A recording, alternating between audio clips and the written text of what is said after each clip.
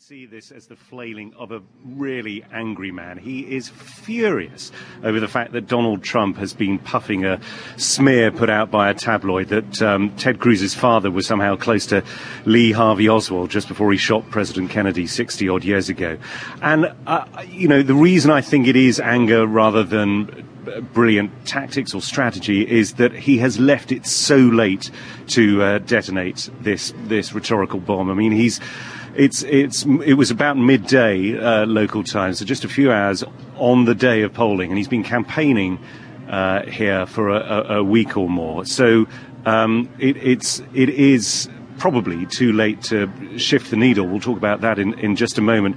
But I have been speaking to some of the people who have been voting, including I spoke to some people just a little bit away from where I'm speaking to you from now. This was before Ted Cruz said what he said. But I want to give you a flavour of somewhere else in Vigo County, out in the countryside. It's where the horses and the llamas graze in the fields just next to the polling station in the local firehouse. And remember, this today isn't all about the Republicans. There's also the contest between Hillary Clinton and Bernie Sanders in the Democratic race.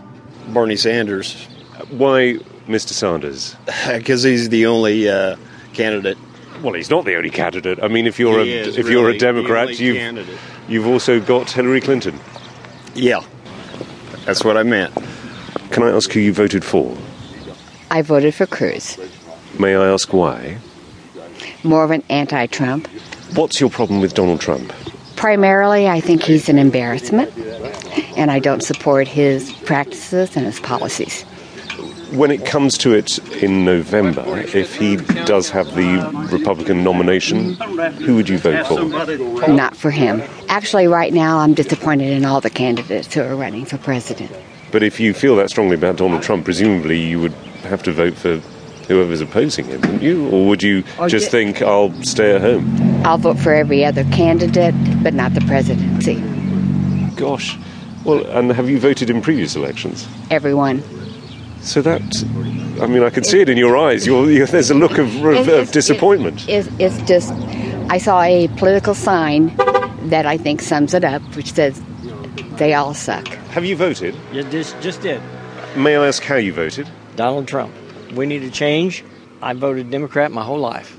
Tell me what's persuaded you then to move to the other side. I just think the government needs a change. Of course, if my wife knew I voted that way, she'd probably beat me up. But anyway, good luck. Well, a few views from people who have voted. Let's head inside and see what's happening inside the polling station.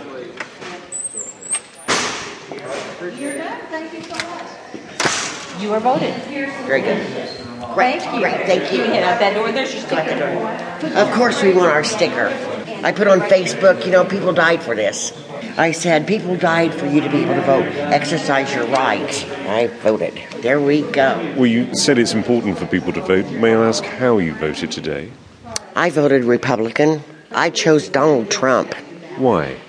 Because he understands what we need to do to get this country back on track. Which is what? We need to close up our borders. We need to stop shipping our jobs out. We need to reinvest in our coal mines because we've lost a lot of workers, which is an economic problem for our area. He's made some very big promises. He's not an experienced politician. Can he deliver? I really, truly believe he can deliver with all of our help, of course. Can we ask which way you voted today, madam?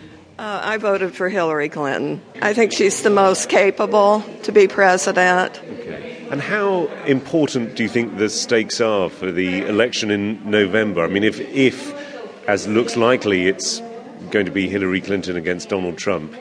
I think it's tremendously important, probably more this time than any that I can ever remember. Donald Trump frightens me, especially in terms of world diplomacy.